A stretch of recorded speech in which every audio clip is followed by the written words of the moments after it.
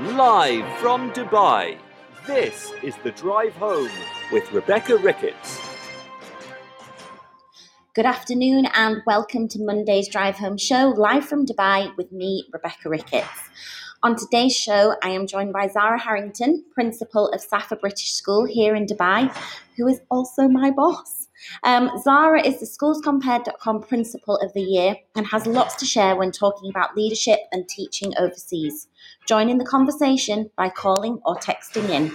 Live from Dubai, this is The Drive Home with Rebecca Ricketts on Teachers Talk Radio. Tune in live at ttradio.org, or to join in the conversation, download the Podbean app and search Teachers Talk Radio. Follow the hashtag TTRadio. Tune in, talk it out with Teachers Talk Radio. So hello and welcome to today's Drive Home show. Oh, it feels like forever since I've been on the show, and it is absolutely wonderful to be back.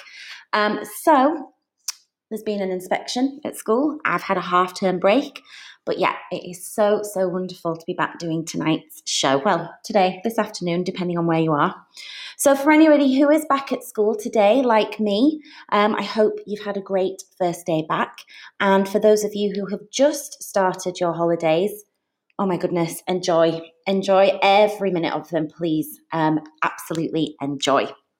So today's show is going to be an absolutely great one, as I am going to be joined by the principal of my school, Zara Harrington. Those of you who have listened to the show before have heard me talk about my new role in my new school, so I am very, very excited to introduce all the listeners to the lady at the helm, and Zara will be joining me very, very shortly. I am going to keep today's introduction to the show fairly short and brief because I've got a lot of questions to ask today's guest about leadership, about developing a school, and about teaching overseas. But whilst I mention this, I'm just going to add a little shameless plug. We are still recruiting for the fourth and final English teacher to join our ever-growing faculty in the secondary school at Safa British. We're looking for a skilled English teacher who loves to work collaboratively in schools that have got a real family and community feel. And if you can teach drama or media too, that would be an even bigger bonus. So the post, like many other international adverts, will be out on test this week. And if you do want to get in touch and have any questions, you can obviously find me on Twitter.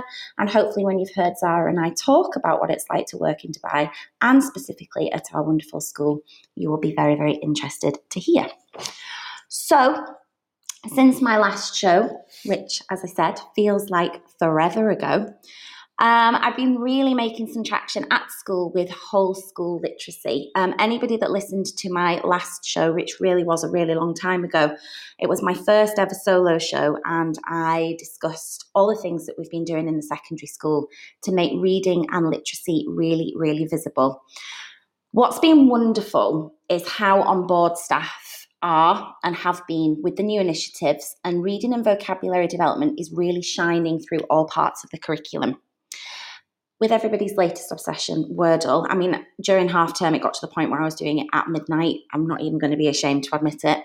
That's been helping the momentum. Students are getting involved, staff are talking about it. And then also the staff in the secondary were getting a little bit competitive with our scores on Word Scramble on our phones. It's the worst procrastination tool ever, but it's also the best. So if you've not come across Word Scramble, I'd say you should definitely download it, but maybe think about your marking at the same time, because it's definitely been a good distraction for me. With the students, though, they're really enjoying the competition element. When I was doing a lot of research, and things that people always say, competition, you really can't undervalue the worth of that. And we've been using Scrabble a lot, again, across all of the curriculum. Students focusing on the vocabulary that they're learning, that they're acquiring in their topics and units of work. And every week they've got to come up with the highest scoring word with that unit and topic. And it's really nice to see that element of competition and students really trying very hard. So before half term, the next piece of the puzzle was added in the form of an online parent meeting. that was one of the biggest steps for me in terms of building that communication and that dialogue and getting parents really on board, not only to see why we were doing and what we were doing, but the impact that it's been having. I've spoken a few times on this show about using Reading Plus, but being able to actually share data with parents that was live and tangible really enabled us to communicate with them the importance of reading. So that dialogue between home and school, just with the focus on reading, has really now started to open up. So as I said, my last show, for anybody who is interested, really covers how we have been developing reading across the curriculum in the secondary school. And it's full of tried and tested tips from a range of really great, fabulous experts. So have a listen. Next week, as part of my development with teaching and learning, I am going to be working with staff on questioning strategies. So if anybody does have any tips, any advice, any research that they think I should be definitely looking at before I work with staff next week, please send a message, let me know. It's always great to have advice from people who've got tried and tested methods. Anyway, as I said, I was going to keep this introduction very, very brief because the questions that I've passed on to Zara are quite lengthy. So I can imagine we're going to be doing a lot of talking. And as I said, I'm absolutely thrilled to be joined by the principal of Safford British School, who's also my boss, Zara Harrington.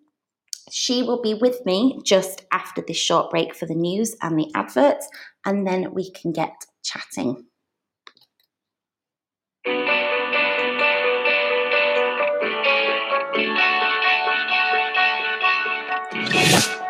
This episode of Teachers Talk Radio has been made possible with support from Witherslack Group, the UK's leading provider of SEN education and care. They're here to support you too through an ever-growing offer of free resources, including webinars, podcasts, articles, and events aimed at supporting teaching professionals like you. Visit their website at www.witherslackgroup.co.uk to find out more. Introducing UpLearn. UpLearn is an online curriculum learning resource for A-levels that improves student outcomes whilst reducing teacher workloads. Teachers use UpLearn to facilitate independent learning and consolidation of classroom material. Over 150 schools have seen grade improvements with UpLearn, including St Paul's Girls' School, Michaela Community School, and ARC schools. Book a demo at uplearn.co.uk and quote TTR for 10% off. That's UpLearn, uplearn.co.uk. If you're listening to this, then we know we share one thing in common: a passion for the type of outstanding education that every child deserves. That's what makes us the leading provider of specialist education and care. We need people like you to help us achieve even more. With us, you'll be given all the resources and support you need, offered a clear path to career progression, and be rewarded with some of the best salaries and benefits the industry has to offer. We are Witherslack Group.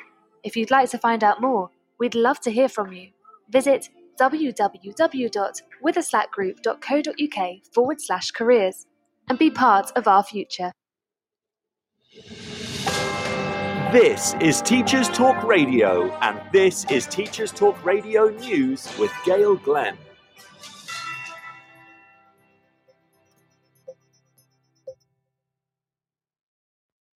A report from the Consortium for Research into Deaf Education has shown that the number of specialist teachers of the deaf in England has fallen by 16.5% since 2011. The National Deaf Children's Society has said that the deaf children already fall behind at every stage of school, and they fear that this decline will increase as a result of 53% of existing staff being over the age of 50. Mike Hobday, Director of Policy and Campaigns at the NDCS, said, "Teachers of the deaf play an absolutely crucial role, but year after year they've been cut just to balance the books.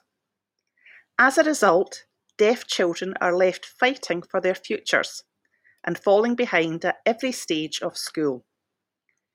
We need urgent action to fix this issue, but there is no guarantee that more funding for schools will be enough to provide exactly what deaf pupils need." A spokesperson for the Department of Education said, "All children and young people, including those who are deaf or have a hearing impairment, should receive the support they need to succeed in their education. That's why there is a legal requirement for teachers to hold relevant mandatory qualifications when teaching classes of pupils who have a sensory impairment."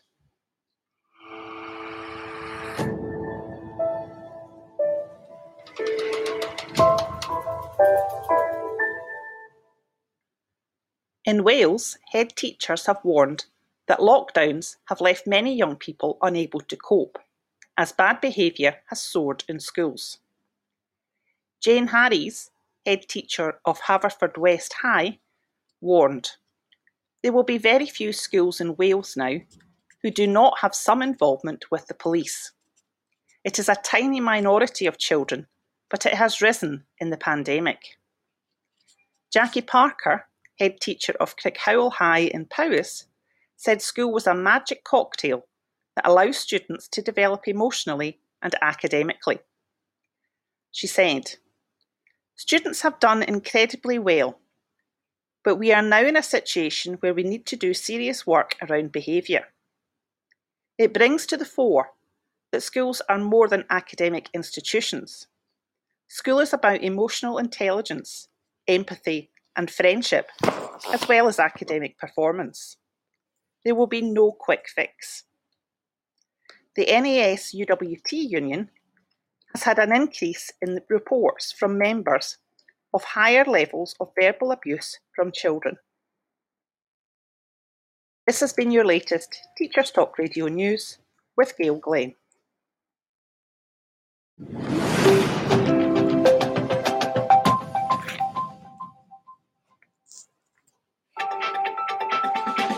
This is 2 Minute Tech with Steve Woods, your tech briefing on Teachers Talk Radio. Hello, today I'm responding to a tweet from Michelle Stevens at @m_Stevens0, pointing out to @TeamEnglish1 that a lot of people don't know about the snipping tool, and she was compiling a list of shortcuts. The thread sparked a lot of fantastic responses and inspired today's 2 Minute Tech. Today I present Getting Snippy with It. In Windows, a simple shortcut combo of Windows plus Shift plus S opens the snipping tool. The snipping tool is like an advanced version of print screen. After the combo key press, a small menu appears giving you 5 options. Rectangle select, which is draw a box around what you want. Freeform select, which is draw a shape around what you want. Window select, which is pick the window you want to capture. Screen select, which captures the full screen or replication of the print screen button. Some may say there's no point to this, but stay tuned, there is. Finally, there's a cross to close, and pressing escape can do the same thing. If you have an interactive board, you can pin Snip and Sketch to your taskbar. Right-click the icon and select Pin to Taskbar. Now you can press it to make screen grabs and not have to go over to the keyboard. Snip and Sketch also gives you the ability to annotate on a screenshot. To make this even more powerful, did you know pressing Windows and V shows your last 25 captures to your clipboard? The first time you use this, you'll need to switch on the feature by pressing Windows and V and agreeing to switch it on. Now you can take several screen captures and then paste them into the app you're presenting with. This can be very time efficient. For this week's visual version of the episode, I've made a series of clips and given some real-life examples of using the snipping tool, so don't forget to check out TT Radio 2020 Twitter feed. I'm Steve Woods, and that was 2 Minute Tech. 2 Minute Tech with Steve Woods, your tech briefing on Teachers Talk Radio. So hello and welcome back to Monday's Drive Home Show with me, Rebecca Ricketts, live in Dubai, where I am going to be joined by Zara Harrington, the principal of Safa British School and my boss. I can never get over how much I love that 2 Minute Tech. I think it's absolutely brilliant. It's such a good addition. I just find it really, really entertaining. Anyway, Zara should be with us now. Zara, can you hear me? I can hear you. Can you hear me? Yes, I can hear you. Thank you so much for joining us this afternoon. Oh, you're welcome. Thank you very much for having me. Oh, I think it's going to be great. I really do. I've been very excited about this all day. So to just kick off so that people could get to know you a little bit better, could you please introduce yourself and your career to date? Oh, okay. I'm not sure I'm going to be very good at that. I am Zara Harrington, and I have a brilliant job of being the principal at Safa British School here in Dubai in the UAE. My career today, I don't think I've had a sort of a regular teacher career as most people have. I have started life, as it were, a career in hotel management, and I thoroughly enjoyed it, and it was really, really rewarding. And as part of that, I had to reach out to the community and do the career talks and things like that. And each time I went into a school to deliver a career talk, I was told, "Have you ever thought about teaching?" And I said, "No, that's not for me." And then after many years of being, "Have you ever thought about teaching?" I was like, "Oh, maybe I ought to think about it."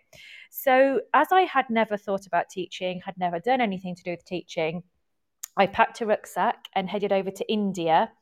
And I thought to myself, if I'm going to be a teacher, I have to do it with zero resources and nothing around me, because if I have the skill, then I'm going to have it with nothing.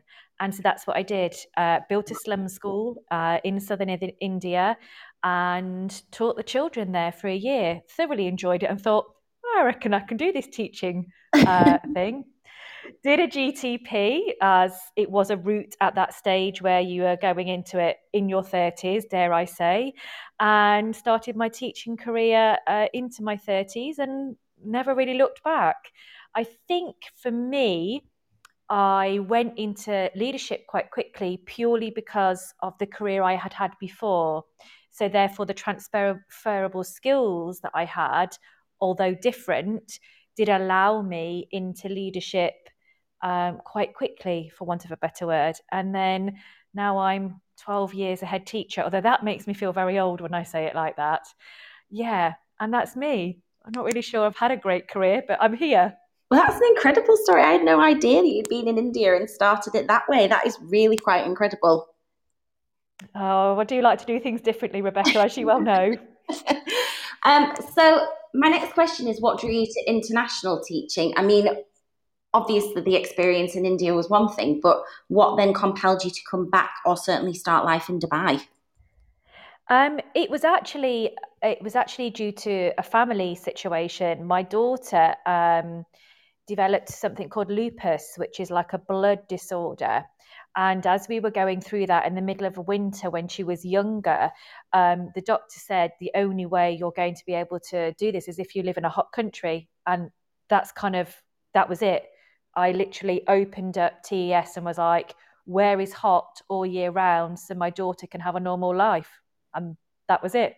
So I don't know whether it drew me or whether the circumstances ended up here, but that's what it was. So it wasn't a normal route, I'm afraid.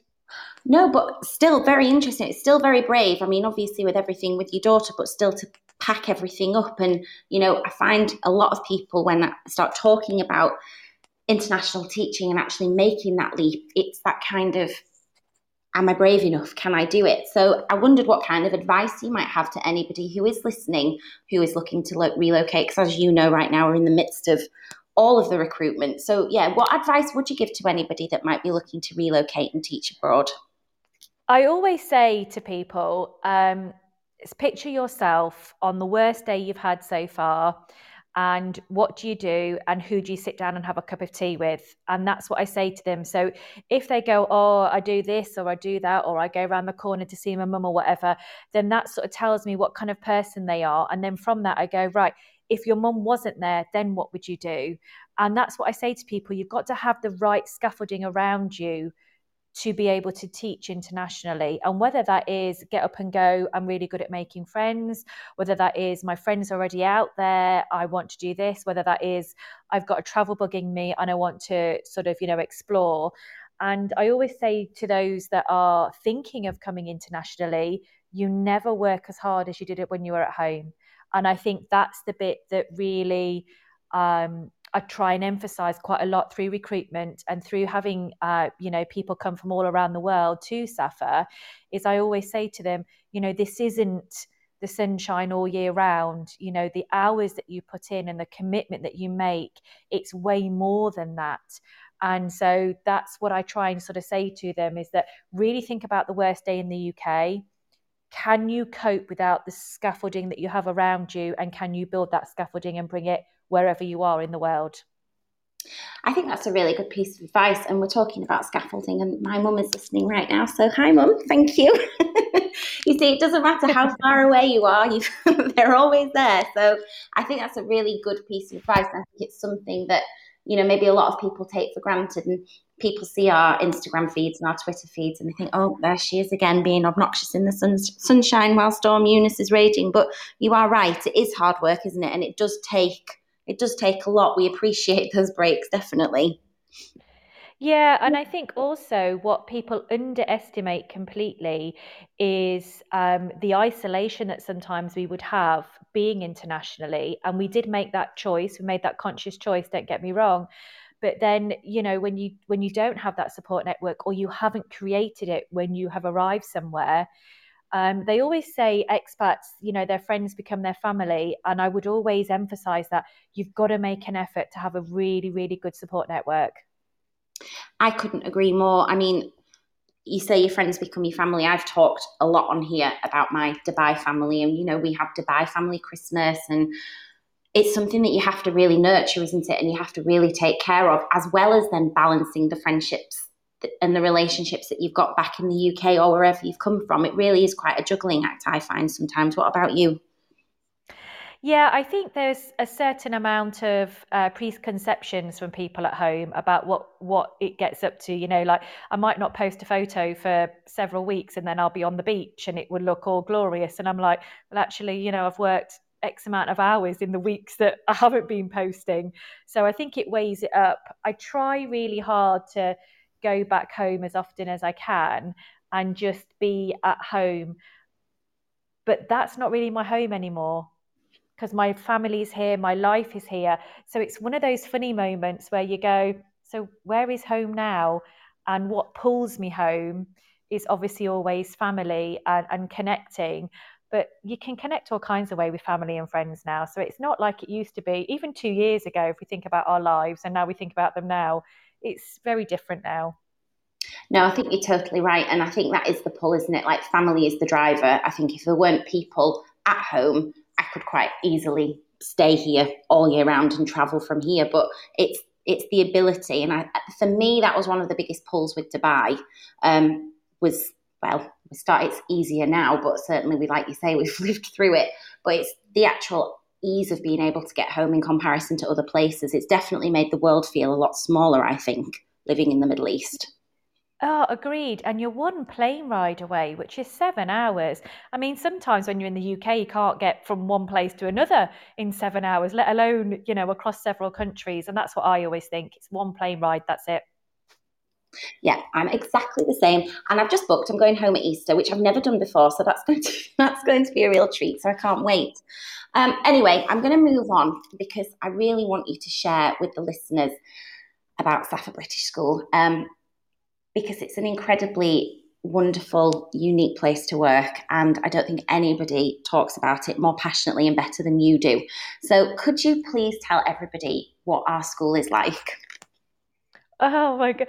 The pressure of telling anybody about my school. I don't really know that I can describe my school. I always say to people, my school is a genuine school. So whatever you say it is on the tin, that's what my school is.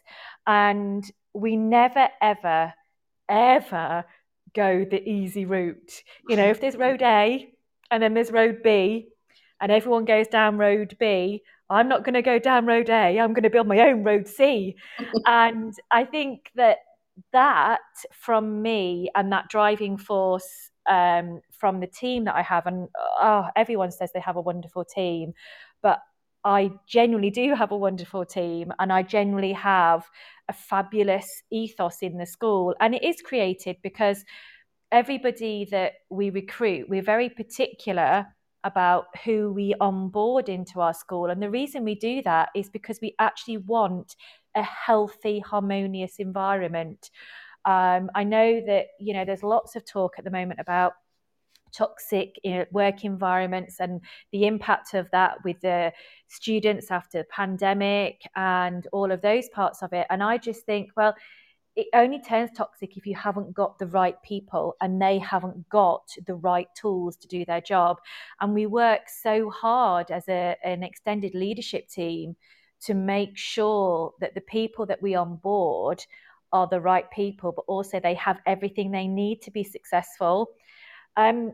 People always say to me when they come from other schools, maybe in locality or maybe from elsewhere in the world, they always say how special it is. And I don't think you realise when you go to the building every day. It's work for me. And I go in every day, as you do, and we've got things to do, and we're very, very busy. But it's only when people come in from outside that you go, oh, hang on a minute, I've just got to stop and breathe a moment, because they're saying this about the school that we go to. And so today we had an external visitor in who'd never been to the school before, and literally couldn't stop telling me how wonderful the school was. And they saw it for like 15 minutes. And you kind of stand there and go, oh, yeah, thank you very much. We worked very hard. You're smiling at them. And then they're like, no, but do you realise how good your school is? And I was like, I don't really know what to say to you, because I want to say, of course I know. But then I don't want to look like, well, of course we are, and be all peacocky. So I'm like, thank you very much. We work really hard to make our school lovely. I think the biggest thing for us is that we have great owners. We only have 2 of them. They're not a big corporate company, and they allow me to always put children first. So therefore, every decision that is made has a child in the centre of it. And I think once you have that and you realise the customers are the children and nobody else, then you've got a winning school, is what I would say. And of course I'm going to be biased and say my school's great, because it really is. I think that's so lovely what you said, putting the child at the centre of every decision that we make. I mean, for us, it's a different kind of scenario, isn't it? Because we're in a private establishment, places mean literally school fees. It's different in some sense, I guess, to the UK. But with that, like you say, there is that element of corporateness. And my biggest fear and I've mentioned this many times on this show, so for people that are listening to me, I'm sorry for repeating myself. My biggest fear when I was looking for a new job was having to, because I love Dubai and I wanted to stay here, was having to be in a school that was going to be corporate. And I don't think you can ever take for granted the kind of, we can see the Burj Khalifa from one side, we can see the Burj Al Arab from another, and then we've got this just lovely community family feel school that would be just like any kind of community family feel school in the UK, except we've got so many different nationalities and so many different cultures and so much different heritage. And it really is a truly unique and special place to work. I'm waxing lyrical right now. I think it is, and I think that we all have that ethos in mind. If we want to go to our workplace and we want to thoroughly enjoy it, and that stems from every part of us and every adult. And we had an inspection team in quite recently, and they said something to me that I think will stick with me for my entire career now. And they said that the staff that I have at Safa British are red carpet level. And I was just like, yeah, I know they are, because I've recruited them, and yeah, I know. But when someone else says that to you and then acknowledges how hard they work and how impressive it is, you go, yeah, we're doing a good job here, guys. Like, everybody at every level is doing an amazing job, but we all are on the correct bus, in the correct seat, driving in the same direction. So yes, it's exciting. It is exciting. And what you've just said there, I'm going to touch on later with you when we start talking about leadership, about the fact, being on the correct bus, being in the right seat, because that all comes obviously from communication, and, that's a top-down thing. But I definitely want to talk to you a lot more about leadership as we go on today. Now, you've mentioned the ethos of the school and the values. So my next question is, what are the values and the ethos that has been important for you as you've instilled that as principal? I don't think I've had a clear ethos, as in terms of like the mantra or anything like that. I very much was it's all about children, and it's all about that, impacting on them and doing right by them. So the ethos really came from that. And for me, the ethos is about, and this is going to sound terribly cliche, and I apologize to the listeners because it's just going to sound awful, but for me, it's about being genuinely kind to each other and about caring, and having that instilled from the 3-year-olds to the 13-year-olds, which actually is very hard to balance and very hard to instill, especially when we have so many different cultures that in our school. But the best bit of it is that they don't see that. They just see their friends. They just see, who they want to sit next to in what lesson, and they don't see any other baggage. And I think that's when we've got it right in our ethos, is that genuine care for each other, which I know is cliched, and I apologise. But it's not cliched though, is it? Because, I'm a big believer that we're not just, I'm not just an English teacher, or they're not just a maths teacher, science, whatever. You're teaching the whole person. And I strongly believe that with teaching, that's the biggest responsibility, that we're shaping people, really. Without, again, that sounds really cliched and really cheesy, but ultimately that's the goal, isn't it? We want them to be kind, good people who, like you say, don't see the differences. They just want to be with their friends. Yeah, I always want to walk around my school and have a warm, fuzzy feeling because everyone's very excited to see me. And the more I can do that, the more I know that I'm creating a wonderful community. So the day that doesn't happen is the day that I think I've got to change jobs. Because at the moment, shock horror, my year 9s don't even think it's quite cool to still wave at me. I'm still cool at this moment in time. I'm still okay. But yeah, as I'm walking down, like the year 9s are like, "Hi, Miss Harrington, how are you? Did you have a good holiday?" And I was like, "Yeah, guys, I did actually." And I want to engage with them in conversation, but they also want to engage in conversation with adults and with other people around, because they feel such part of a community. And so that's when you've got an ethos right. But it takes blooming hard work, I can tell you, to get an ethos in a school just the way you want it.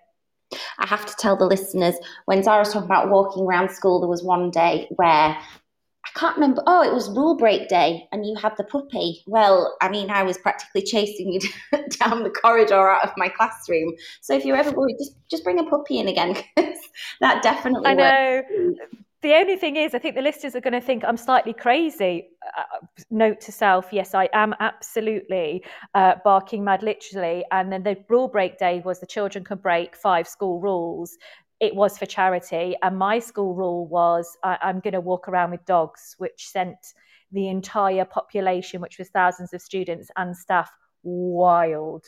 So if you ever want to disrupt your school, I highly advise walking around with dogs. It was one of the best days of my working life, seeing a dog up and down that corridor.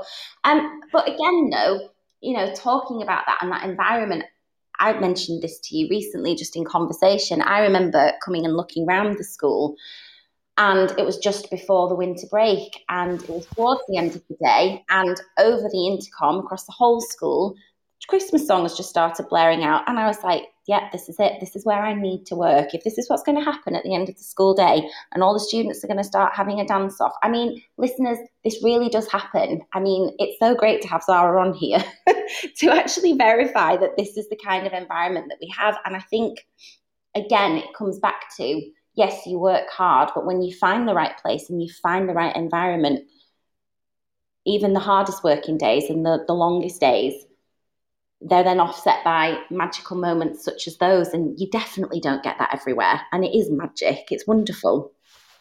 Yeah, I'm not sure. I have 2 heads of school that are very different in personality to me. And they're very similar, actually, in their personalities. So if I'm going to do something slightly crazy or not the norm, I actually have to have it shock horror checked off and approved by the head of secondary and the head of primary. And we have a communal WhatsApp group between us. And for me, it's always asking them, can I do this? Can I do this? Can I do this? And I have to wait till they both say yes to do something. And random things like music they both just give up for now, like, because it's just, I'm not even going to ask you because one of you will say no and I still want to play the music. And then, what it does is it gets the students just different. The parents are walking out and they're singing. We might be going into the weekend and we're playing It's Friday Again. We've got Saturday and Sunday song. And, the parents are all moving to it. The kids are all moving to it. And you go, you've walked out of here. You've probably had a terrible day at work as parents. You've rushed in the traffic to pick up the children. And you're walking out dancing with a smile on your face because of the environment that we've created for your children. And I think that that's when it goes further than just you. And yes, I would be playing Christmas songs at an appropriate time of the year, but I probably would also have been dressed up as well, which is standard me. Yeah, really. you were. You had a very Christmas jumper on, and I thought, yeah, this is it. This is where I need to be. I just need a Christmas collection. That sounds about right. I seem to remember some of my secondary colleagues this particular year, as I'm wearing a different jumper and dingle boppers and goodness knows what. And then one person came up to me and said, "Do you have one for every day of December?" And I was like, "Yes." And then they asked to borrow some. So then I was like, I've won. I've got into the secondary team and they have approved that I can wear this. So yes. It's always good to be different. I always think it's always good just to, not follow the crowd. But isn't that such a good message to share with the children as well, though? I think, again, that's one of the things, the secondary school in particular, where obviously that's where my experience lies, is so small that every child really is an individual, and that's celebrated. And again, that's rare in any school. Yeah, our secondary students are very formidable. They're very unforgiving as well. So if you say you're going to do something, you best do it, because there's gonna be trouble on the horizon if you don't. I think for them, a lot of those have grown up within SAFA. So SAFAs are quite an old school in comparison. I mean, it sounds old. People from around the world or the UK listening going, "Oh yeah, 2004 is established." You say it's an old school, but for Dubai, that's actually quite old. And I think many of those, started in their early primary years and then went through. So they are well and truly what we call purple. And they're from that. They've taken that into the secondary school and just added the sort of maturity onto it, but they've never lost that community spirit. And that's what I like about, as I walk around the secondary school, there is a genuine interest from the students to the adults around them and to each other. And I was like, that's not something I ever want to lose, no matter how old they get. And most of the students are now taller than me, which is rather embarrassing, I'm not going to lie. And they actually find it more amusing by the day, which I obviously don't. And they'll sort of come up and they'll be stood next to me and they'll go, "Hello, Miss Harrington," and they'll, "Are you okay down there?" Yeah, I'm good down here, thank you very much, gents. And I think that maybe being around as a leader and showing that there is more to leadership than in terms of the sort of stuffiness. For me, it's about having a personality, and it's about making sure that's really, really evident on how you conduct yourself as a character. And hopefully that helps the students as they mature through their adolescent years. That helps them to find their identity, which is what I'm hoping we're doing. Fingers crossed, toes crossed, everything crossed. Well, it seems to be working. Like you say, year 9, it's a tricky year, isn't it? Always, notoriously. But yeah, I think it does seem to be working. Now, you mentioned about being purple. Now, obviously, to you and I, we know exactly what that means, but would you like to just explain that to the listeners? Yeah, I mean, I just kind of make it up. No, what we say is that because the uniform is purple, everything about the person, and we say that, you're purple through and through. And we actually found some books that a famous Hollywood actress, Kristen Bell, wrote about purple people. And it was about all the skills that these purple people have about being kind to each other, about having tolerance, about, being diverse and accepting of others, about being helpful. And so everything that we kind of based on that we already knew, we then shared this book called why the world needs more purple people, and now that's our mantra, really. So I said I didn't have one, but actually I do, and it's about making sure that all of those skills that you want in a child growing up and through into adulthood, that we emphasize those hugely through the primary school at SAFA. And it's even reported on in their end of year reports about against those, what we call those soft skills, because it's really important that they know that that's the element of it. So we call it being purple, and we have what we call a Proud to be Purple Day. Now, I'm never quite sure who gets more excited, the students or their parents. Their parents decorate their cars, they bring in balloons and cakes, all in purple, because I actually think that they want to be their child in school. So quite often a parent will say to me, oh, if only I went to this school as a child.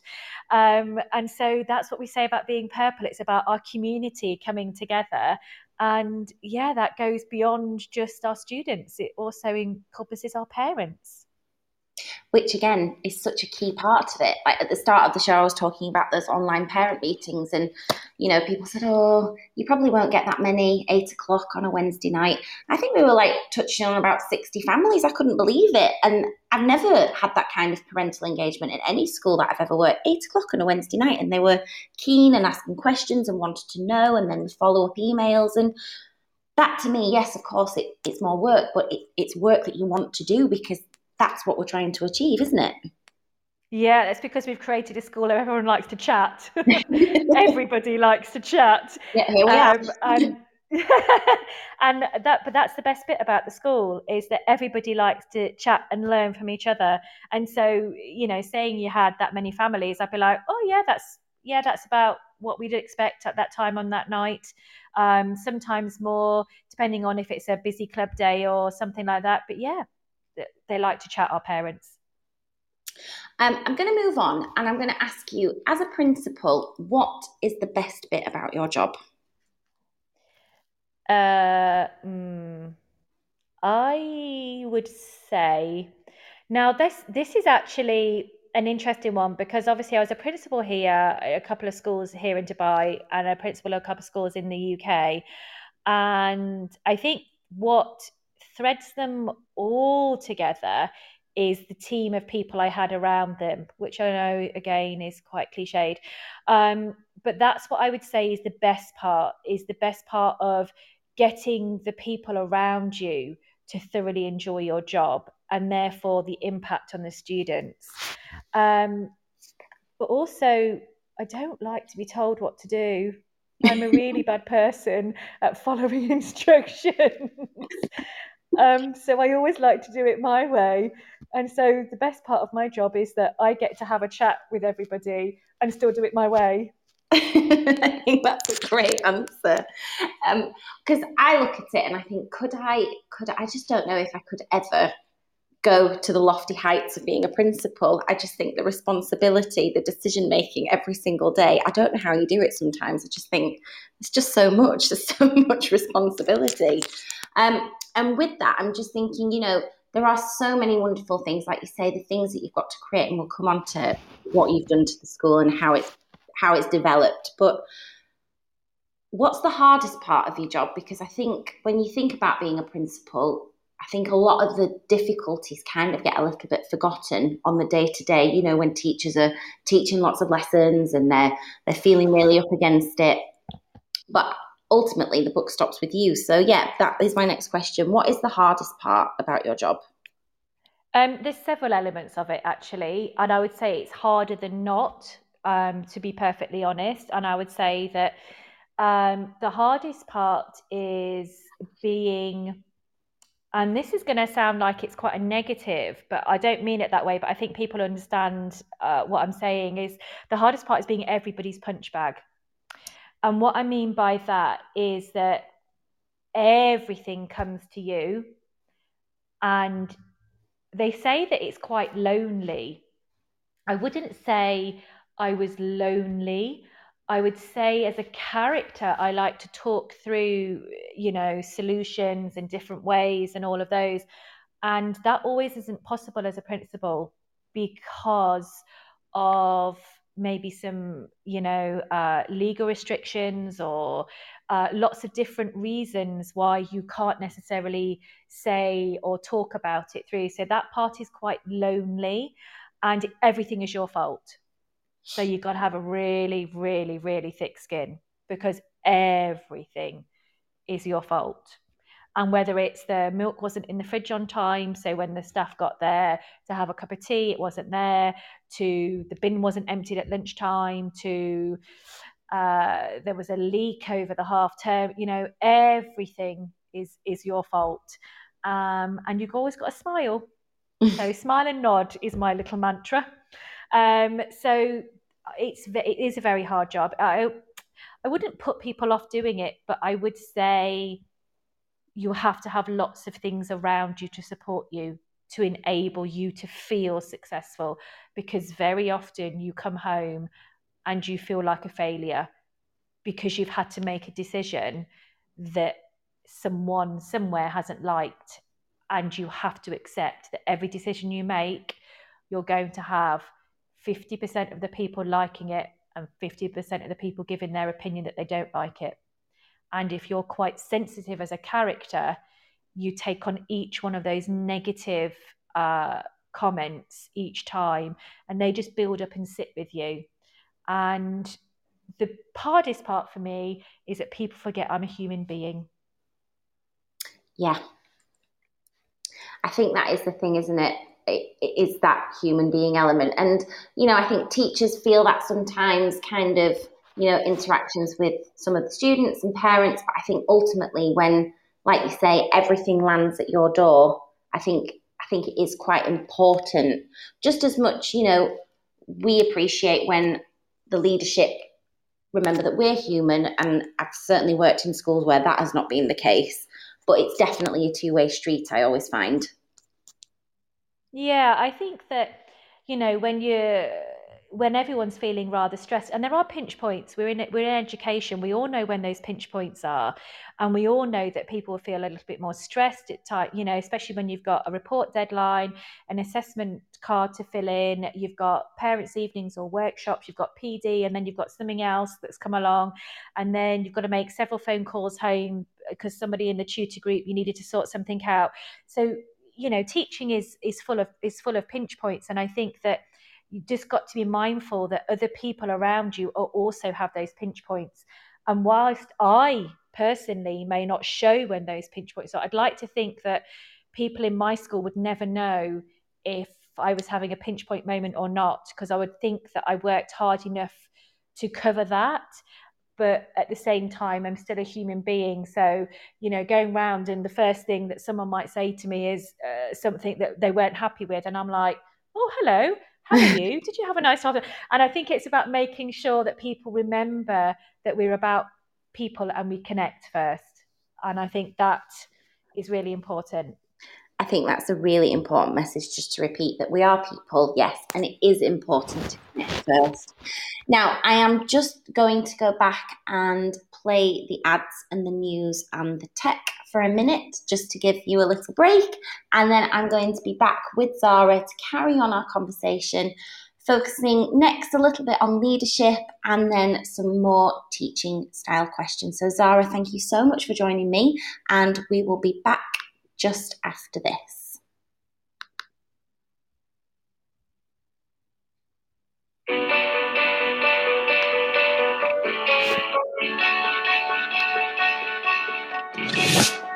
This episode of Teachers Talk Radio has been made possible with support from Witherslack Group, the UK's leading provider of SEN education and care.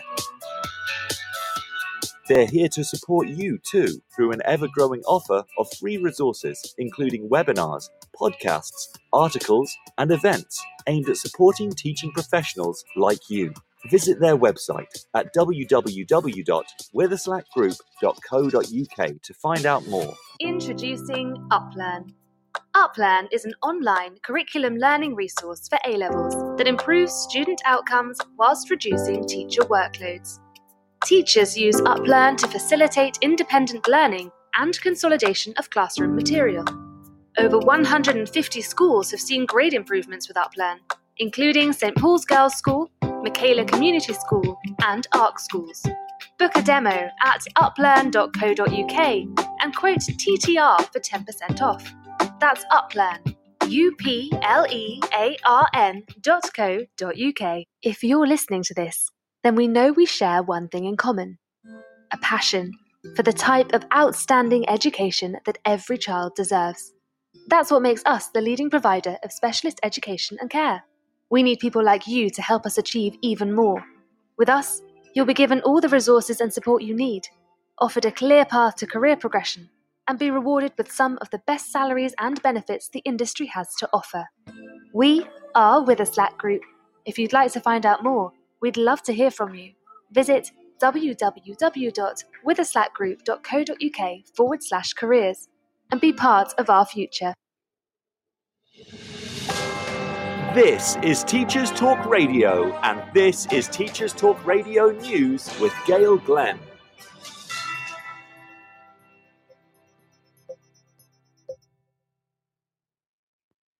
A report from the Consortium for Research into Deaf Education has shown that the number of specialist teachers of the deaf in England has fallen by 16.5% since 2011. The National Deaf Children's Society has said that the deaf children already fall behind at every stage of school, and they fear that this decline will increase as a result of 53% of existing staff being over the age of 50. Mike Hobday, Director of Policy and Campaigns at the NDCS, said, "Teachers of the deaf play an absolutely crucial role, but year after year they've been cut just to balance the books. As a result, deaf children are left fighting for their futures and falling behind at every stage of school. We need urgent action to fix this issue, but there is no guarantee that more funding for schools will be enough to provide exactly what deaf pupils need." A spokesperson for the Department of Education said, "All children and young people, including those who are deaf or have a hearing impairment, should receive the support they need to succeed in their education. That's why there is a legal requirement for teachers to hold relevant mandatory qualifications when teaching classes of pupils who have a sensory impairment."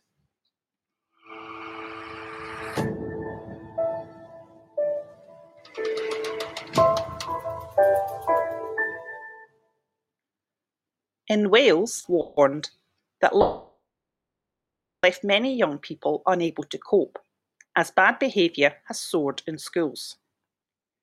Jane Harries, head teacher of Haverfordwest High, warned, "There will be very few schools in Wales now who do not have some involvement with the police. It is a tiny minority of children, but it has risen in the pandemic." Jackie Parker, head teacher of Crickhowell High in Powys, said school was a magic cocktail that allows students to develop emotionally and academically. She said, "Students have done incredibly well, but we are now in a situation where we need to do serious work around behaviour. It brings to the fore that schools are more than academic institutions. School is about emotional intelligence, empathy, and friendship, as well as academic performance. There will be no quick fix." The NAS UWT union has had an increase in the reports from members of higher levels of verbal abuse from children. This has been your latest Teachers Talk Radio News with Gail Glenn.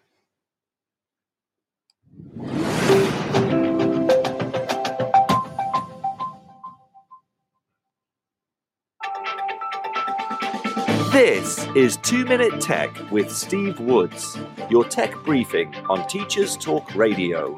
Hello, today I'm responding to a tweet from Michelle Stevens at @m_Stevens0, pointing out to @TeamEnglish1 that a lot of people don't know about the snipping tool, and she was compiling a list of shortcuts. The thread sparked a lot of fantastic responses and inspired today's 2 Minute Tech. Today I present Getting Snippy with It. In Windows, a simple shortcut combo of Windows plus Shift plus S opens the snipping tool. The snipping tool is like an advanced version of print screen. After the combo key press, a small menu appears giving you 5 options. Rectangle select, which is draw a box around what you want. Freeform select, which is draw a shape around what you want. Window select, which is pick the window you want to capture. Screen select, which captures the full screen or replication of the print screen button. Some may say there's no point to this, but stay tuned, there is. Finally, there's a cross to close, and pressing escape can do the same thing. If you have an interactive board, you can pin Snip and Sketch to your taskbar. Right-click the icon and select Pin to Taskbar. Now you can press it to make screen grabs and not have to go over to the keyboard. Snip and Sketch also gives you the ability to annotate on a screenshot. To make this even more powerful,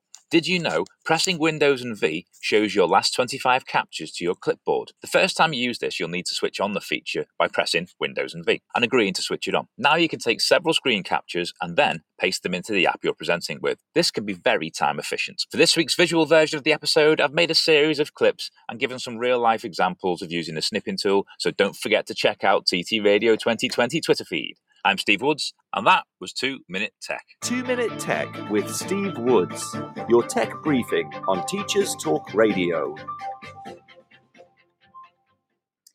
Hello and welcome back to Monday's Drive Home Show with me, Rebecca Ricketts, live in Dubai, where I am joined by Zara Harrington, who is the principal of Safa British School, where it just so happens, very coincidentally, that's where I also work. So Zara, thank you so much for taking up your Monday evening and joining me today. It's absolutely a pleasure to have you on the show. Thank you. I'm so pleased that you thought to invite me more than anything. You know, I like a chat. What's really interesting is whilst we were just on the break, I was going through Twitter and Tom Rogers, the man behind Teachers Talk Radio, who had been listening to our conversation, said, what do people think? Do people think that teaching abroad is easier or harder than teaching in the UK? I always think this is a really interesting question. Now, my only point of reference is Dubai. Personally, I think it's harder in a way, as in I think the accountability is higher. I think the hours are longer. Those early mornings, they're still not my strong point. But the work-life balance and the lifestyle is so much better. And I think that for me is the difference, and that's the payoff. I think there's a lot more respect maybe overseas, or maybe it's just because I'm lucky with the places that I've worked when I've worked in Dubai. But I don't know, I'd be interested in your opinion. We kind of touched on this already, but I do think that it's definitely harder, but I think that the positives outweigh that. Does that make sense? Yeah, I think we also look for the positives, don't we? Because we've taken ourselves away from our family and what we knew, and we would probably look for the positives much more. We probably make more of an effort to see people or do things than we probably would do if we were at home. We might take it a little bit for granted. If we lived around the corner from our family, we wouldn't probably see them as much quality time as we do when we go back. In terms of working, I think it depends on what country you're in to what their Ministry of Education expect from you. And I think that if you go to slightly less well-established Ministry of Educations, therefore the sort of support network that you'd get when you were at home, and I'm thinking home for me is the UK, in terms of the periphery services and everything around you, I think is stronger at home. However, the amount of effort to get the same standard here requires more effort, should I say, and it requires you to do a lot more hours and fact-finding yourself. You've also got a language barrier and legalities as well, which I think creates another part of international teaching that potentially people don't always consider, because it does look very tempting. And I'm thinking, of family and colleagues in the UK that are currently having about the 50th wet play in a row. And you're thinking, oh my goodness me, all that rain and the wind and, the damage that the storms are doing. And then you're thinking, well, actually, I don't have that at this moment in time. There's other things that you could counteract. So is it harder? Yes. But I think the perception is it's actually easier. Yeah, I think so too. I think it is the perception that it's easier. I think about, for example, even the COVID measures. And today, were we only into lesson 2, I believe? I was certainly sat with you. Yeah. And by 9 a.m. I had my unannounced compliance inspection where they inspect every single child, mask, social distancing, what's open, what's not open. And it's rigorous. It's absolutely rigorous. And it gets done every single week, sometimes more than once a week. So by 9 a.m. today, I had my first visit of the week. And by 9 a.m, we are also well into second lesson. So, putting that just into context, the fact when we hear it over the intercom and the students just look at me and I look at them and I'm like, just carry on. It's fine. We're doing what we're doing. We're socially distanced. We've got our masks on. And it's been like that for us, hasn't it, ever since schools were allowed to reopen. And I suppose that's the kind of the thing that the cross we've kind of got to bear, isn't it? Because at least we get to have that face-to-face learning. But even just small things, and they're not small things, but even just those changes make such a difference to the day, don't they? Or that part of the day. Well, yeah, because I lost most of my morning on a compliance visit, whereas, I haven't seen some of the students and staff for a week. So actually what I wanted to be doing is patrolling the corridors and annoying everyone. And I wasn't given that option. And I think it's just what it is. And I think they're the bits that you don't hear about when you're in international teaching, the level of pressure that you have, also the sort of scrutiny and annual inspections and lots of things like that. It's very different. We just don't talk about those things because we just accept them as part of our international teaching. But it would be very different if we were at home. No, I completely agree. Anyway, I've massively digressed. When I saw that, I thought I'd be really interested in your opinion. And whilst we're here, Freya, it is so lovely to see that you've joined the show. Freya, one of my absolute teaching heroes, international educator. She completely understands everything that we're talking from. So hello from Dubai to Italy to you, Freya. It's lovely to have you joining us today. So Zara, going back. So I've got so many more questions and I'm looking at the time and I'm thinking, oh gosh, I've overplanned. But we will plow on and see how we do. So we just started talking about leadership. So my next question to you is, in your opinion, what are the qualities of a good leader? I'm not sure my opinion counts for anything. Well, and I don't know whether I don't know whether I can answer this. I mean, obviously I can, but I think it really depends on the situation that you're in and the school that you're in and the country that you're in, because each part of leadership requires a different quality and it's never straightforward and you never use the same skills in 2 days. So you have to be a literal jack of all trades. And whilst, I also think you have to be a nice person and people have to like you. I think for me, I am very good at selling a vision. And I know I am. I know that I can sort of say, right, this is what we're going to do. And everyone goes, all right, yeah, that sounds really cool. And then I give them a little bit more information and then they get excited and then people run with it. And I know that that's a skill that I have. Was it selling ice to the Eskimos? Probably. But for me, being a good leader is never losing sight of why you're a leader. So for us, we're in education and it's children. So for me, everything has to come back to the child. So every decision you make as a leader has to have the child in the centre. I think what you said as well about, people have to like you. You want him to be, a leader has to be nice. We kind of say that joking, laughing, but I actually think that can never ever be underestimated. I think that's so important when you think about, people have to believe in you, I suppose, don't you? You're the face of it, and you're the person that's fronting it. And again, having worked in situations where that hasn't been the case, the difference in that kind of workplace environment, it's staggering. It can never be underestimated or undervalued, I don't think. I think that people take advantage when they're lacking their own self-confidence as leaders. And I think that's where it can go a little bit wrong. I mean, I stood on stage in front of 200 staff and played The Greatest Showman because I thought it was really funny and I thought it was really cool. And I had my head of primary and my head of secondary looking at me like they were going to stab me because they could not believe I did that. And I'm just like, guys, this is me. This is what I am. This is the personality. This is the school I've built. This is what I want you to deliver to the students. And everyone's nodding at me apart from my two senior leaders who absolutely were not okay. And the best bit was as we were walking up in August to see all of the staff together.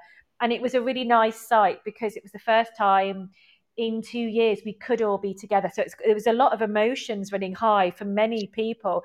And I was walking up behind the head of primary and head of secondary, who I am portraying as demons, and they're fabulous people. But they were like, have you verified what Zara's doing? And the other one said, no, I've not checked it. I thought you did. And they had this moment of neither of them had checked what I was doing. And I thought it was hilarious because I knew they hadn't checked it. So I sprinted into the auditorium because I was ready to go.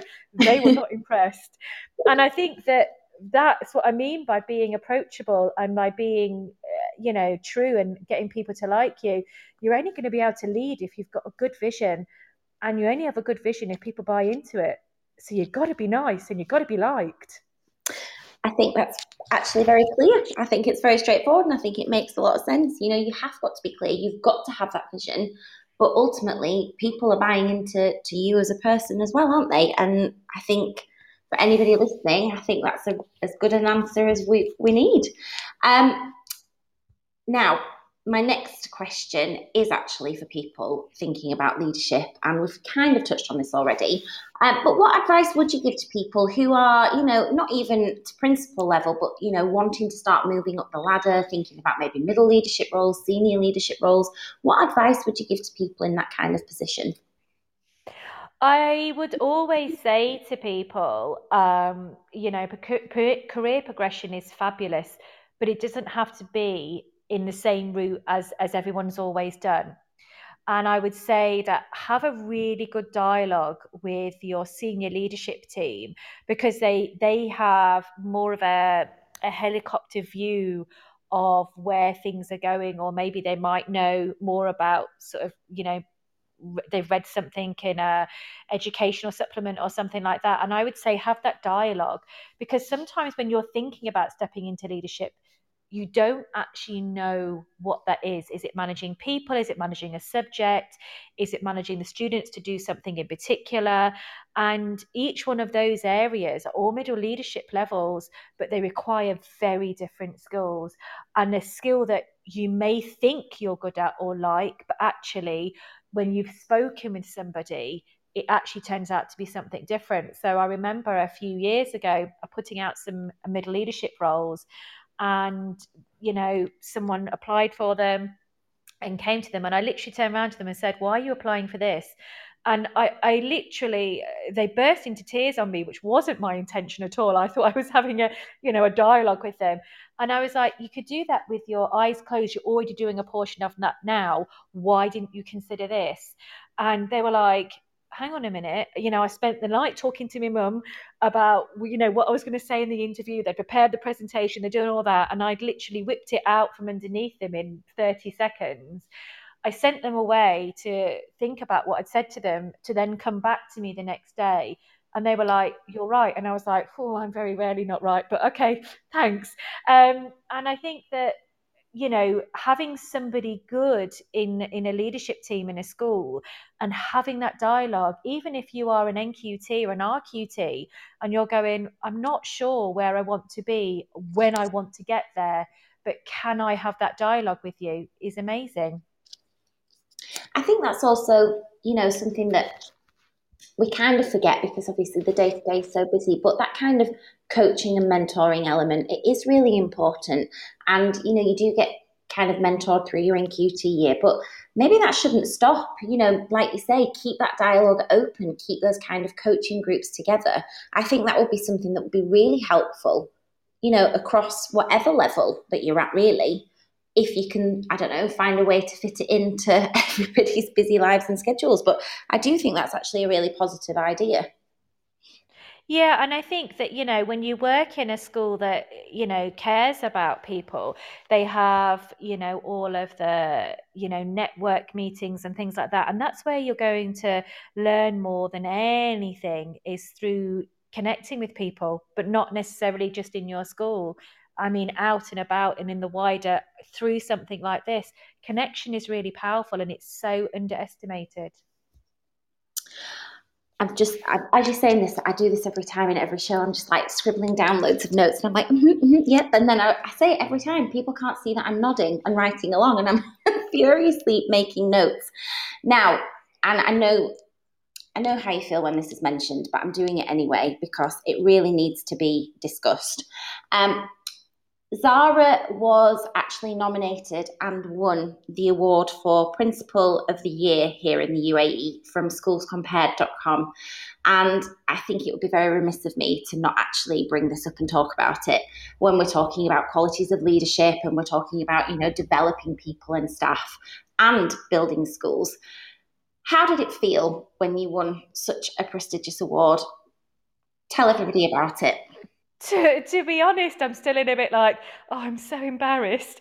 And I'm embarrassed because I think that, being awarded something, I mean, to be, I was actually nominated, so I've lost my words now. I was actually nominated by someone in school. So it was one of the senior leaders that nominated me, and felt very strongly that what I had done in the last sort of 18 months and things, and they know me very well as a person, and they were like, we feel that other people should know, how good you are. And I'm like, guys, you are biased, like the leadership team are biased that I work with, because I work with them every day. And then they actually got one of the owners, well, actually both of the owners involved, and one of the owners made this, I'll have to give you a copy of this book, which is even more embarrassing, but they've made me this whole leaflet and booklet all about me, and it was very, very, very cute.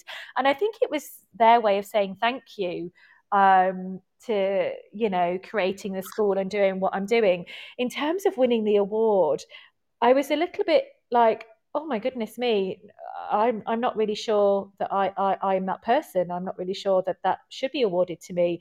And I actually said, oh gosh, I hope I live up to whatever expectations you have. And everyone's nodding at me going, yeah. And I was like, oh, but are you sure?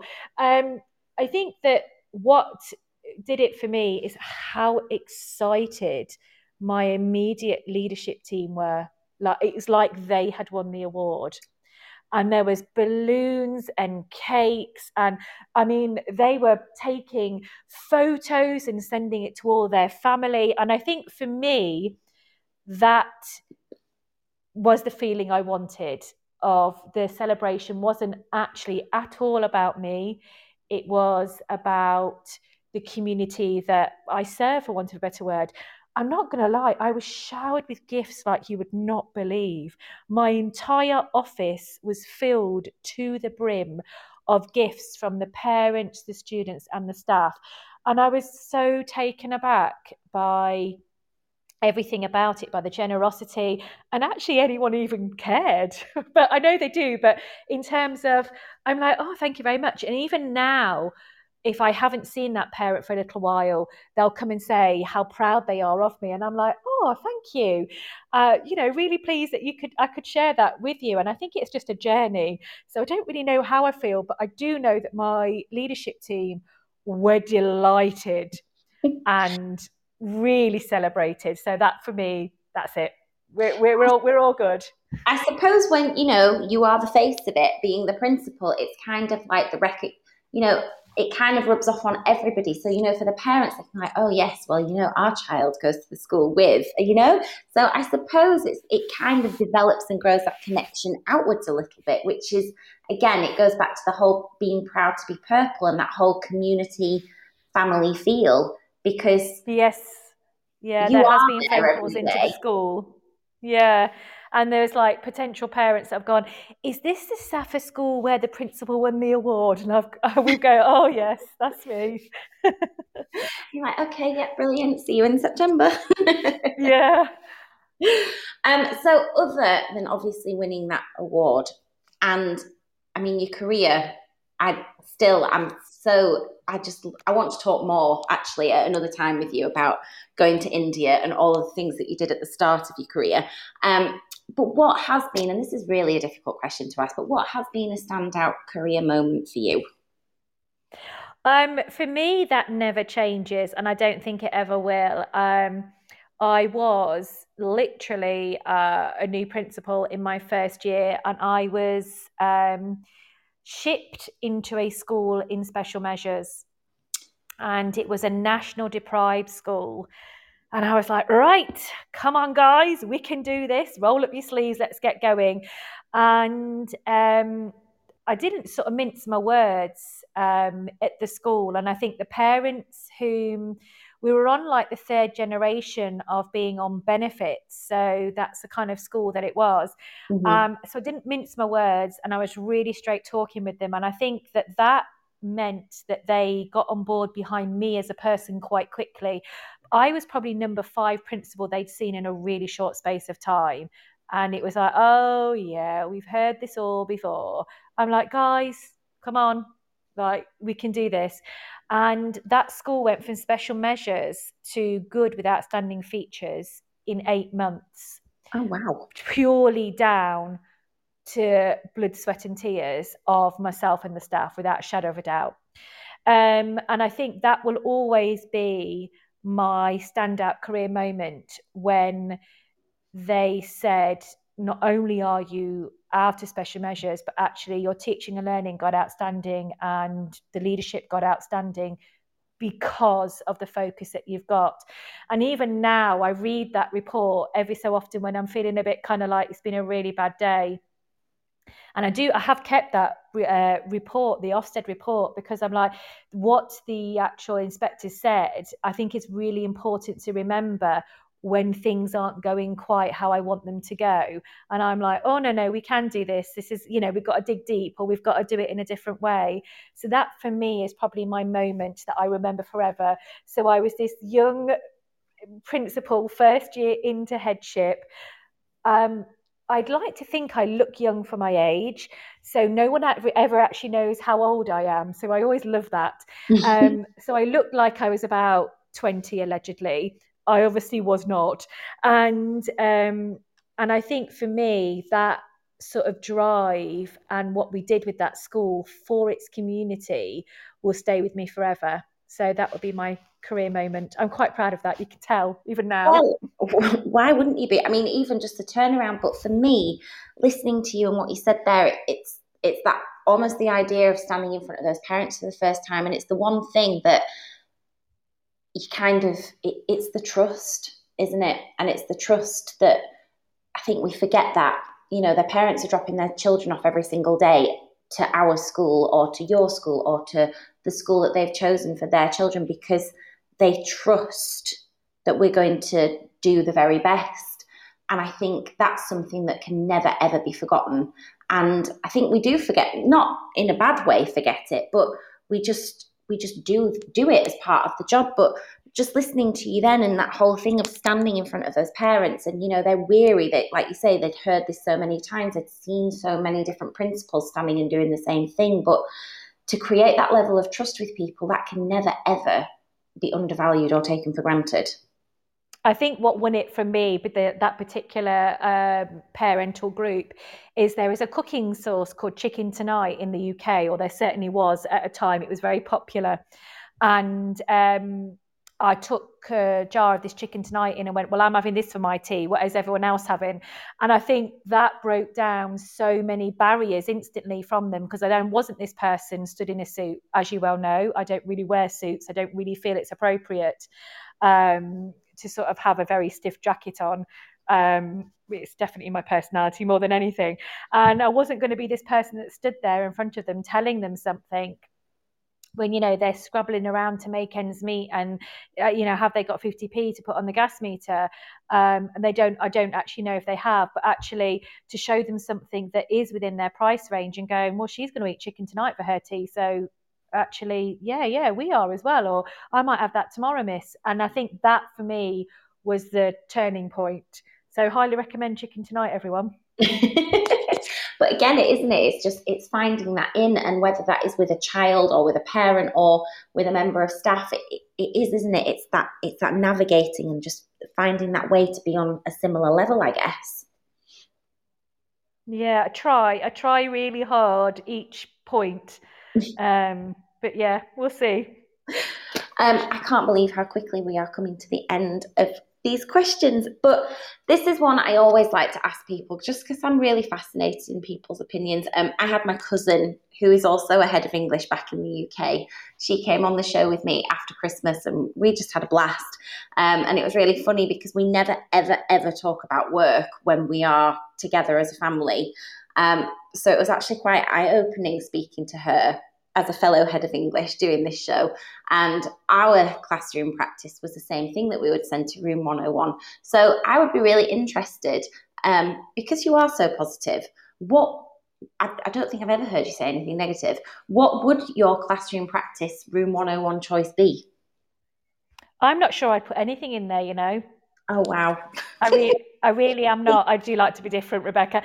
And the reason I wouldn't is because I feel that unless you've tried it and it works, because what works for some students doesn't work for others. And I think that is me in a nutshell. It's got to be about individuals' journeys. So I wouldn't put anything in there because I never know when I might need that tool or that strategy for a child at some point. So for me, I'm not putting anything in there. However, if you asked me to lessen workload, I've got a whole list of them. But I appreciate that some of them we do need, and some of the things I have to produce as a principal is, you know, beyond me. It really is, and evidence for this and evidence for that. And you know, I do it with a smile on my face, but I wouldn't put any of the classroom practice in. There are certain things I like to see more than others, but I do have a but I feel that there might be something, or there's a room for everything if it's done well and done with sincere approach for the child. And that's when I know that you don't need to put anything in Room 101. I think that is going to be, I don't think anyone's going to top that answer. I'm sorry to all future guests, because nobody's come up with that answer. Everyone's always got something that they really passionately, vehemently can't stand. So that's absolutely brilliant, because I just think to encapsulate everything that we have said about the school where we are, that kind of sums it up, to be honest. And it kind of actually sums up everything that you've said about leadership, about teaching, about working abroad. You've said so many times today during the conversation, you know, the centre of this is the children. It's always the children. I've got to make sure that the children, you know, every single child. And I think you've just encapsulated that in that answer. So thank you very much. That was a really nice way to kind of bookend it. My last question for today, and thank you so much. You've been such an incredible guest, and I'm so glad you've joined me this evening.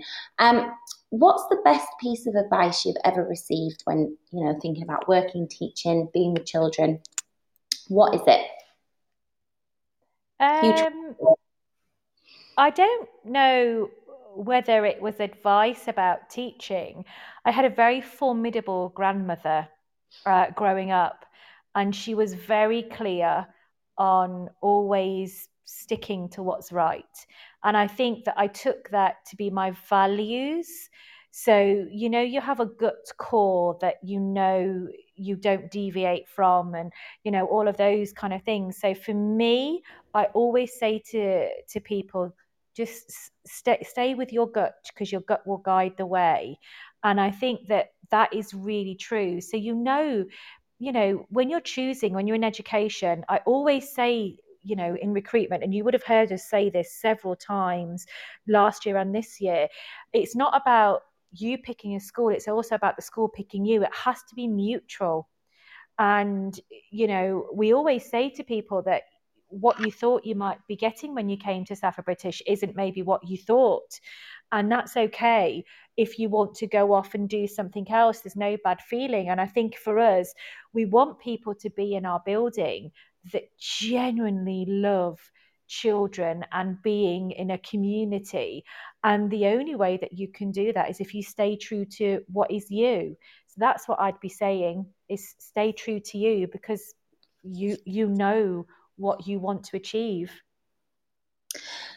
And on that note, I mean, Zara, thank you so much. Stay true to you, I think, is such a wonderful thing. And I think anybody that's listened live today or is downloading the show, whether you are PGCE, NQT, ECT, 10 years in, I think that's something that we should always, remind ourselves of.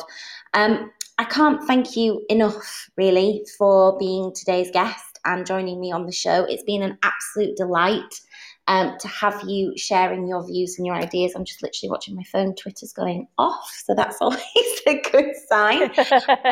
So honestly, Zara, thank you so much. And for the people that have listened in today and have downloaded the show, thank you also. Zara, I will see you tomorrow morning, bright and breezy. Bright and breezy, we will be there. Thank you so much for letting me chat with you, Rebecca. I've thoroughly, you know me, I love a chat, and I have thoroughly enjoyed it. Well, thank you so much. And for everybody listening, I will be back same time next week with the Monday Drive Home show.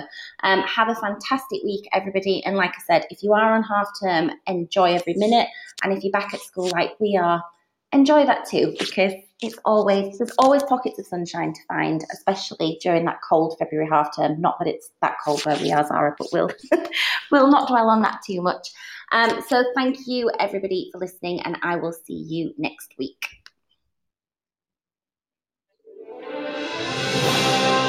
You've been listening to Teachers Talk Radio. Tune in live and listen back at ttradio.org. We look forward to hearing from you next time on Teachers Talk Radio.